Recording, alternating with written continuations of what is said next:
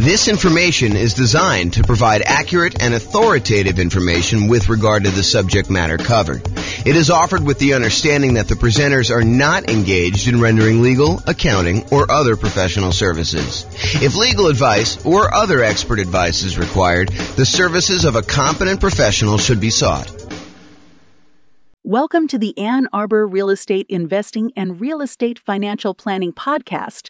Learn all about investing in real estate in Ann Arbor, Michigan, with a combination of real estate financial planning and modeling with numbers specific to Ann Arbor, plus syndicated, more generalized recordings of live and pre-recorded real estate investing classes, not all of them specific to Ann Arbor.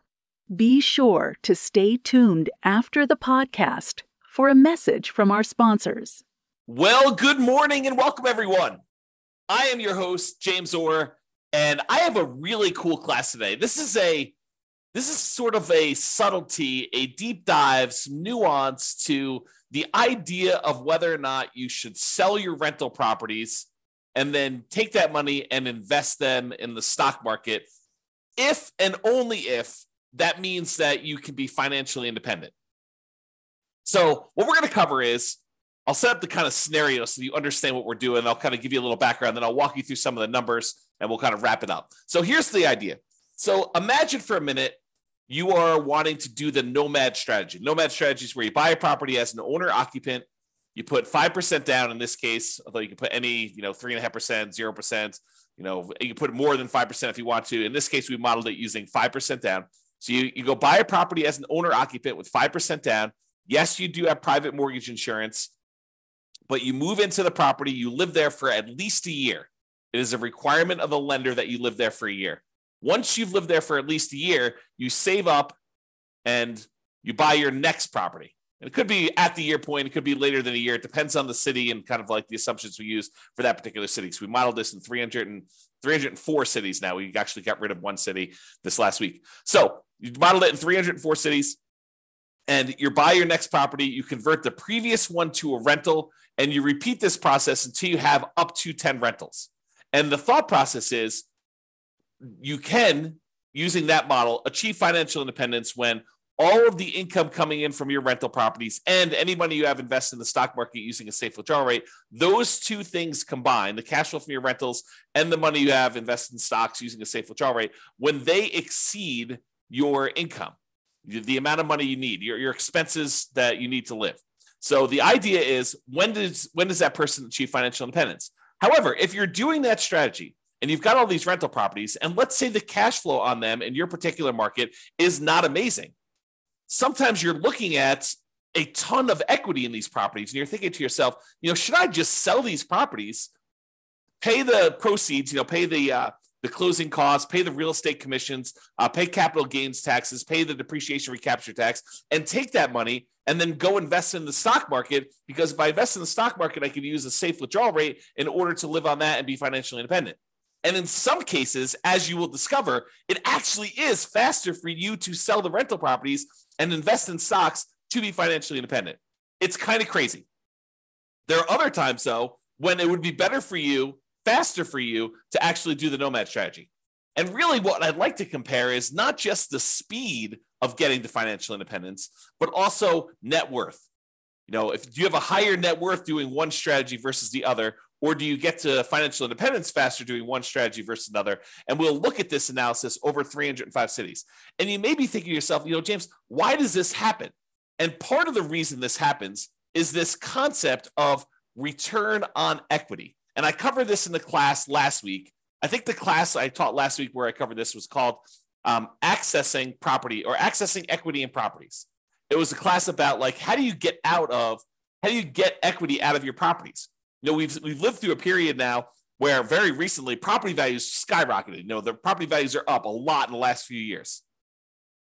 And because of that, and interest rates were low, so we were paying down on their loans pretty rapidly because low interest rate loans pay down on their loans a little bit faster than the ones where you have higher interest rates. They pay down sooner. It's not faster because you pay them off over wherever the period of loan is, but you pay them off sooner. Like they get paid off in bigger chunks earlier on. I guess is another way of saying that. So anyway, your equity is growing really, really fast. Your property values are going up. The amount you owe in the loan is actually going down. So the amount of equity you have in your property is going up very rapidly. And so when you think about the returns you're earning on your rental properties, your appreciation return, it's definitely increasing. Your property value is going up. And as long as the appreciation rate is the same, the amount you're earning, the dollar amount you're earning appreciation is going up. But when you think about the return you're earning on the equity you have in your property, then that is actually going down over time. And the amount you're paying down in debt is actually going up over time. But the amount you're paying down on debt divided by how much equity you have is actually going down over time. Cash flow is going up a little bit over time, but the depreciation benefit, that's static for the 27 and a half years if you're buying a residential property. And that divided by equity is also going down. So you have these three massive returns: appreciation going down over time, debt pay down return going down over time, and cash flow from depreciation going down over time, all when we look at what the return is compared to equity. And we're concerned about this because once you buy a property, we really don't want to look at return on initial investment anymore, because who cares how much you put down when you bought the property 15 years ago? What you really want to know is, how much am I earning now on how much I have in the deal, such that if I wanted to sell the property and take that money out of the deal, what return do I need to beat? What return do I need to get somewhere else on the money that I'm going to pull out? And so really what we're thinking about is return on how much equity we have in the deal. And technically, we want to think about how much return we're getting on what I call true net equity, which is your equity after all those expenses: closing costs, real estate commissions, capital gains taxes, and your depreciation recapture tax. So it's really how much return we're getting on the money that we would walk away with closing, free and clear of any taxes or any other obligations we have, any expenses we have on it. Okay. And what I'm trying to point out to you is that the overall return goes down. So when we buy these rental properties, they're like rocket booster returns. This is showing the return from that class I did last week, and it's showing you the overall return we're getting on equity for like doing a nomad strategy, which is what we're talking about today. And you can see how this return is pretty massive early on. But the longer we own that property and the more equity we have in that property, the lower the returns we're earning on that equity. And eventually get to the point where the return is literally just the appreciation rate, an unleveraged appreciation rate, and your cap rate on the property. Now, if you're in a market where your cash flow isn't that great, it may make sense to take advantage of when your property's got these awesome returns early on and to sell them and then move that money over to the stock market so that you can get a return on the safe withdrawal rate. Maybe you have a better kind of like the amount that counts towards your financial independence. In this case, the amount you have invested in the stock market times your safe withdrawal rate is actually contributing more than the cash flow part of your return is on the amount of equity you have. Maybe you have a massive amount of equity in your property, but cash flow isn't that great. And so in markets like that, those are ones where we would actually see it be faster for you to go ahead and sell your properties, pay all the expenses on them, and then invest that money in the stock market. So we modeled this for over 300 U.S. cities. 304, I think, is the number at this point. We got rid of one city last week. One of the cities we had picked, I learned, was primarily a over 55 retirement community. Happens to be one of the top 305 cities in the U.S. in terms of population, but it also happens to be a 55 plus retirement community. And so I didn't think it was a representative city to do analysis on. So I've since removed it. So now we're down to 304. Okay. So in this case, we're comparing in both the scenarios, both the cases we're comparing, you are doing the nomad strategy. You're buying a property, you're moving in, you're living there for at least a year until you save up for a down payment. Then you're buying another property, converting the previous one to a rental, and you're repeating this property until you buy up to 10 rentals. In some cases, you don't get to 10. You're able to reach financial independence before you get to 10. In other cases, you're buying 10, almost in 10 years. Okay. So you're doing that. You're putting 5% down and you're doing that. Okay. Now, in one of the scenarios, you are not ever selling any properties. You're just always keeping your properties. You're never selling any of them. That's what we're calling the baseline nomad model. However, in the other strategy, we're saying, look, you're going to do the nomad strategy exactly as the other one was doing it.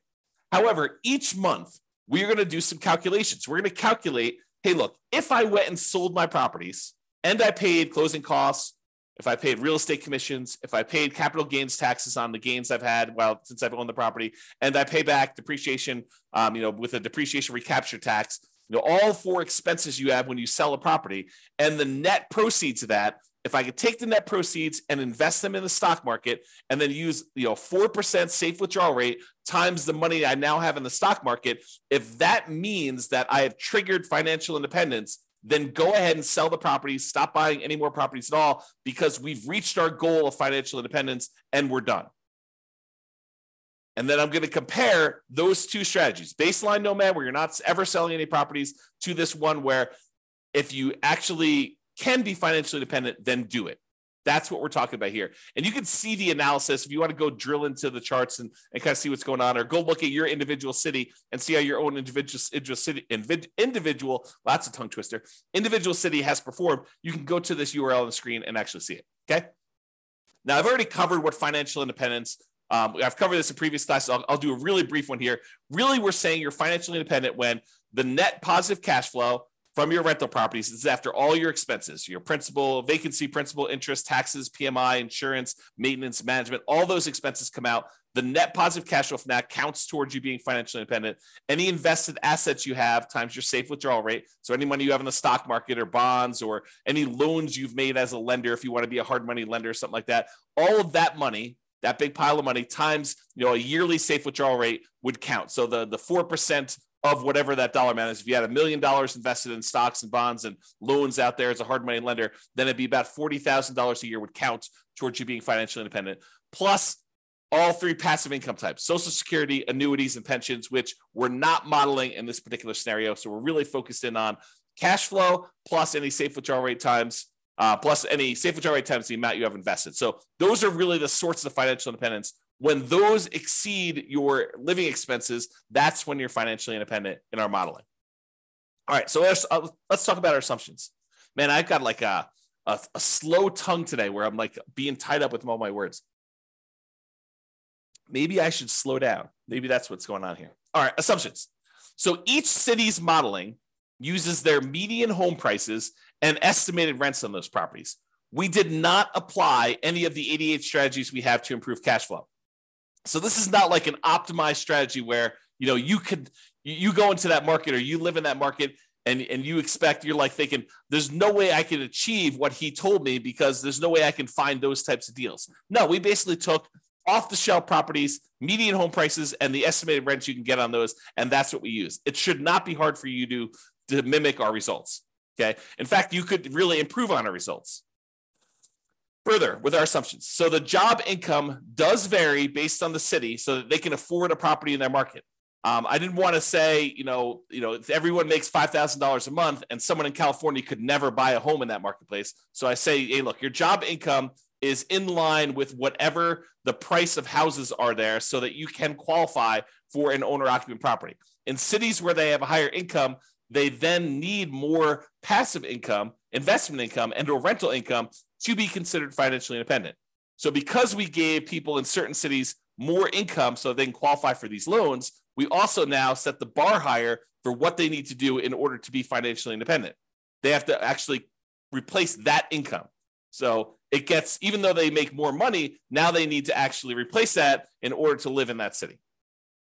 Now, everybody starts with just enough in down payment to buy a single 5% down owner-occupant property with closing costs. So about 7% of the price of properties in their marketplace. And we do have a minimum of $10,000, which I don't think anyone is hitting. So I probably should even just remove that comment. But buying owner-occupant properties with 5% down, that's what they're going to need to do that. With Nomad, they keep moving out of it and they move into their next owner-occupant. So realize that when they buy their property, they only live there until they've saved up enough money for their next 5% down property, and then they move into the property. Excuse me. I've assumed interest rates when they're buying these owner-occupant properties are 6.5% with 5% down. And that in addition to that, they need to pay PMI, private mortgage insurance, which is insurance you pay to protect the lender in case you default because you didn't put 20% down. That's what PMI is. If they were buying rentals, which they're not in this case, they're buying these owner-occupant properties and then they're converting them to a rental after they've lived there for at least a year. If they were, we would say that interest rates would be about 7% for those with 20% down. And in those cases, they would not have PMI. And when we do analysis of other strategies, when we compare, buying 20% versus doing Nomad, or 20% versus 25, or buying all cash versus 25% down, like we're doing all these different comparisons to show you which ones are better and in which markets they're better. So that you can go drill down and see, which ones you may want to consider utilizing in your market if you want to get speed or if you want to get higher net worth, and kind of like being able to model that. So we're doing all those. Today just happens to be the comparison of, should I sell my rentals in order to invest that money in stocks? So 7% per year in the stock market rate of return, like all of these assumptions, if you make a slight change to them, it's going to change the results. And one of the ones that will change is if you change how much they're earning in the stock market, that will impact these results. You're still using the 4% safe withdrawal rate, but the amount of money, the amount of return they're getting after they convert to stocks, and any money they have invested in stocks while they're waiting to invest in more properties, those numbers are earning that 7% return from the stock market. And I modeled this out over 100 years. If you want to see any of my assumptions in detail, you can go to realestatefinancialplanner.com/model, MODEL, and you can actually see all my assumptions there. Okay, so let's jump right into it. So which ones achieve financial independence? Which ones will it be faster if they actually sell their properties and convert them to stocks? It turns out that in 120 of the 304 cities, it made no difference at all. So in other words, it was not faster for them to actually sell their properties, move to stocks in order to be financially independent. 120 cities, about a third. But that means that in 184 cities, it actually was faster. It was better for them to sell their properties, pay the fees, closing costs, real estate commissions, capital gains taxes, and depreciation recapture tax. Just bite the bullet, pay all those fees and taxes and costs in order to do this. Take that money, invest in the stock market, and use a 4% safe withdrawal rate in order to be financially independent. It'd be faster for them in 184 cities. About 2/3 of the cities. I think that surprises a lot of folks. Okay. Here's kind of a distribution of what happens. And you can see that, the gray ones are the ones where they are, they're doing the selling all the properties in order to be financially independent. And you can see that some of them get moved up. Not all of them, but some of them get moved up. And there are a few on this really high extreme over here. Okay. Now, how much better is it? And how is it distributed based on price? Is this all the really, really expensive property cities where this happens? Or is this all the really cheap property cities? Nope, it's spread out.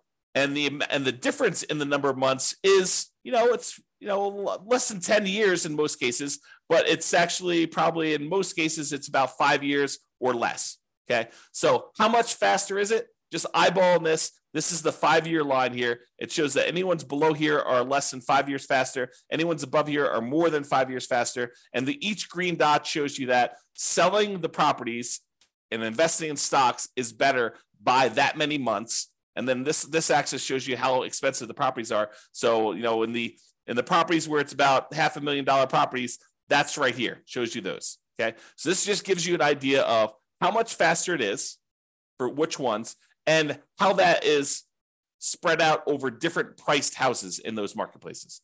Okay. So, certain cities have cheaper houses, certain cities have more expensive houses, and you can see that it's not skewed so that this only happens in really expensive markets, or it's only skewed where it only happens in really inexpensive markets. It's spread out a bit. All right. So we talked about achieving financial independence and the speed in order to be financially independent. We said about in 2/3 of the cases, it would be faster for you to actually sell the properties, pay all the fees, and invest in stocks in order to be financially independent. However, let's now look at net worth, right? What's your overall net worth if you do this? And in 44 cities, about 15% of the time, you would have a higher net worth at year 40 if you actually did not sell your properties and just kept them. So about 15% of the time, you'd have a higher net worth. In 260 cities, it didn't make any difference at all. 260 cities, no difference at all. With 184 with 44 cities, you would actually have a higher net worth. Now, this is at a snapshot in time in year 40. If we went out to year 50, these numbers would be different, right? Because whenever you go and you sell all these properties, you're probably lowering your net worth. You're paying all the costs in order to get at that equity. You're paying your closing costs and real estate commissions. You're paying your capital gains taxes. You're paying your depreciation recaps. All of those are pretty expensive to get at that equity to begin with. And then if you're earning 7% in the stock market, that 7% has to be greater than the return you're earning on your rental properties in order for you to have a higher net worth, which in most cases is probably not. Okay. So this is a snapshot in time showing you that in 44 cities at year 40, it would be better for you to keep the properties. And it shows you the distribution for those. And it tends to be the ones on the lower end of the price point is where that happens. Okay. That just happens to be where it is. All right. So let's take a look at some of the summary stuff. So when you look at it, and I have average and I have median here.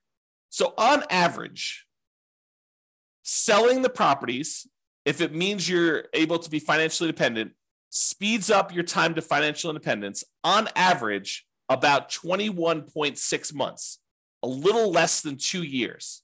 So it's a little less than 2 years faster to do that. Now, that's not a huge difference. It's 4% better when you sell your properties, okay? If you want to think of it that way. That's on average. If we look at the median, the middlemost number, it's just over a year. It's a year and 3 months, 15 months. And that's 2.9% better or faster to have done that, okay? As far as net worth goes, when you do the nomad strategy and you don't sell any properties, your net worth on average is $11.168 million. So $11.1 million in year 40. When you sell all the properties, your net worth on average is $10.8 million, a difference of about $329,000. Now, I want to point something out to you. We're talking about numbers 40 years in the future.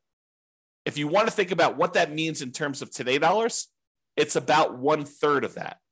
Okay. So, 11.1 million is probably a little less than 3 million in today's dollars. I'm sorry, a little less than 4 million in today's dollars. Okay.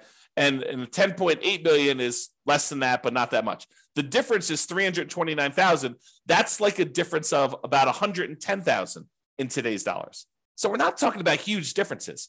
It's a 3% difference in net worth.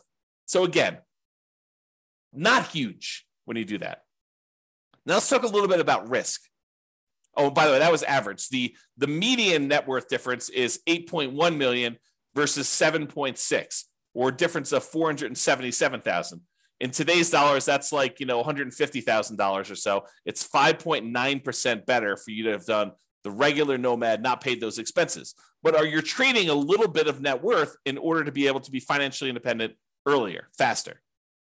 Okay. And what we're not talking about is we're not talking about the idea that you may be able to, in some cases, still stop working when you haven't technically achieved financial independence, knowing that you could convert it to the stock market at any time, but you could sort of almost coast in. I'll have to do a whole class on that later. But the idea is that sometimes, even when you're not quite at financial independence, you can stop, use some money to kind of bridge the gap to get there. Okay. Imagine for a minute, you're looking at your rental properties and you realize that, a whole bunch of properties are going to pay off a year from now, but you have more than enough cash set aside to get you to that year point. And at the year point, when your properties get all paid off, your cash flows are going to increase massively and you'll be financially independent at that 1 year point, a year from now when you pay off the properties. But let's say your living expenses are $10,000 a month and you've got $500,000 in cash somewhere. Could you go spend $120,000 from your cash, stop working a year early, knowing that a year from now when the properties are paid off and your rentals are going to provide more than enough cash flow in order to support you at that point, could you go and do that? Sure. If you have $500,000, you could probably do it 2 years early, right? And so we're not talking about that as a strategy, which is probably a whole separate class. All right, let's talk about risk. When we look at risk, really the baseline nomad is going to be a little bit less risky when you're looking at things until you get to the point where you sell off the properties and then you get rid of a bunch of debt, and that becomes less risky for you to have sold off the rental properties at that point. So if you think about it this way, one of the ways we measure risk is a whole bunch of measures related to debt, like your debt to income or your debt to your net worth or your debt to your liquidity or debt to your account balance is another way of saying that, or how many months of reserves you have based on how many rental properties you need to kind of like have reserves for. And so you can see when you sell off all your rentals that you de-risk your portfolio. And so whenever you go and you sell off your properties and then invest in the stock market, you're trading all the risks we have associated with rental properties for now the risks of the stock market. They're just different risks. It's not that they're necessarily better or worse, depending on who you are and what you believe. But when you actually get rid of a lot of leverage, that does de-risk your portfolio because you're unleveraged. Okay. So selling off rental properties tends to de-risk you, except when we look at your total rent resiliency and your total price resiliency, which are a little bit better in the regular baseline scenario. All right. So you could apply all of the 88 strategies that we have to improve cash flow to improve on these numbers. We're basically using median price properties and what rent might be on those in each market. You should be able to choose better and do better if you were deciding to do this yourself. And I do model some of those improvements in the modeling thing. You can go see me, do like, what if you can get 10% better rents, or what if you buy a property at a 5% discount or 10% discount? We look at those and see the impact of doing that versus doing the kind of like baseline scenarios we've got. If you go to the realestatefinancialplanner.com/model, you can see all those for your city. I did it for all 304 cities. Okay. Now, realize I am not an expert at your market. If you go look at the numbers and you're like, hey, James, these numbers are not what I'm seeing in the marketplace, and you're an expert at your market, please do reach out because I want to improve the numbers. And I don't know your market, right? Like I live in Northern Colorado. I don't know your market specifically, but we're doing analysis on all these based on, the numbers that I could see. So if you come to me and say, look, we need to change this. Prices are actually about 10% less and rents are, about 5% more. And you tell me that anyone can achieve that. It's not like, a killer deal that only you can find and that there's only one of them every 6 months. We want to find something that not the best case, but what any real estate investor could go and expect to achieve in your marketplace. So if you come to me, we can rerun all the numbers and do that. And then we'll update all these charts and stuff. So if you're watching this video after the fact and you're like, hey, the numbers in your video are different than the numbers you're showing on your website. Yeah. As prices change, as interest rates change, as your rents change, as someone comes in and tells me, James, your numbers were all hosed, I will update those and we'll readjust them. And so they may show up as slightly different from what you've seen on the video, or very different depending on what happens with the market. If interest rates change dramatically in one direction or the other, the numbers will look very different. Or prices change a lot. That's another thing to say. So reach out to me if you want to update some numbers so we can do that. All right. So in conclusion, in our current market conditions, our current price, current interest rate, current rents in the 300 plus US markets, using what I would refer to as less than ideal median price to rent properties, eventually selling all your rentals can help you achieve financial independence faster about 60% of the time. In 60% of the markets, you would be better off selling your rentals after owning them for a period of time, and then taking that money and investing in the stock market and living off a safe withdrawal rate. That will get you to 5 faster in about 2/3 of the market, 2/3 of the cities. However, you tend to end up with a higher net worth in year 40 in about 15% of the cities by not selling your rentals and paying all those costs, closing costs, real estate commissions, capital gains costs, depreciation recapture taxes, maybe continuing to buy properties even more and not stopping working, which makes sense, right? I mean, if you don't sell the properties, you don't have all those expenses. If you keep buying more properties, if you're not selling them, you keep working, sure, you're going to have higher net worth. That just makes sense. But sometimes you're willing to trade a little bit of net worth for speed to financial independence. However, the market does matter. You would not be able to improve your time to financial independence in every market by doing this. That's why you really need to go study your market, which I've done all the analysis for you. Go look at it. If you got questions, reach out. But it's best for you to look closer at your specific market and apply as many of the 88 cash flow improving strategies as practically possible to improve on your own personal implementation.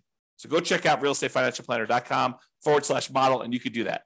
This has been James Orr. I hope you like these classes. I like going into this detail where we could show you the impact of changing your strategy and how doing one little thing differently or having one little tweak in how you implement your plan can have massive impact on things, and how it's much better in some markets. And it's not always universally true, which is why there's a lot of arguments in these online discussion forums and amongst people where they say, hey, it's always better to put 20% down. It's always better to put 25% down. It's always better to not pay off your rentals. It's always better to pay off your rentals.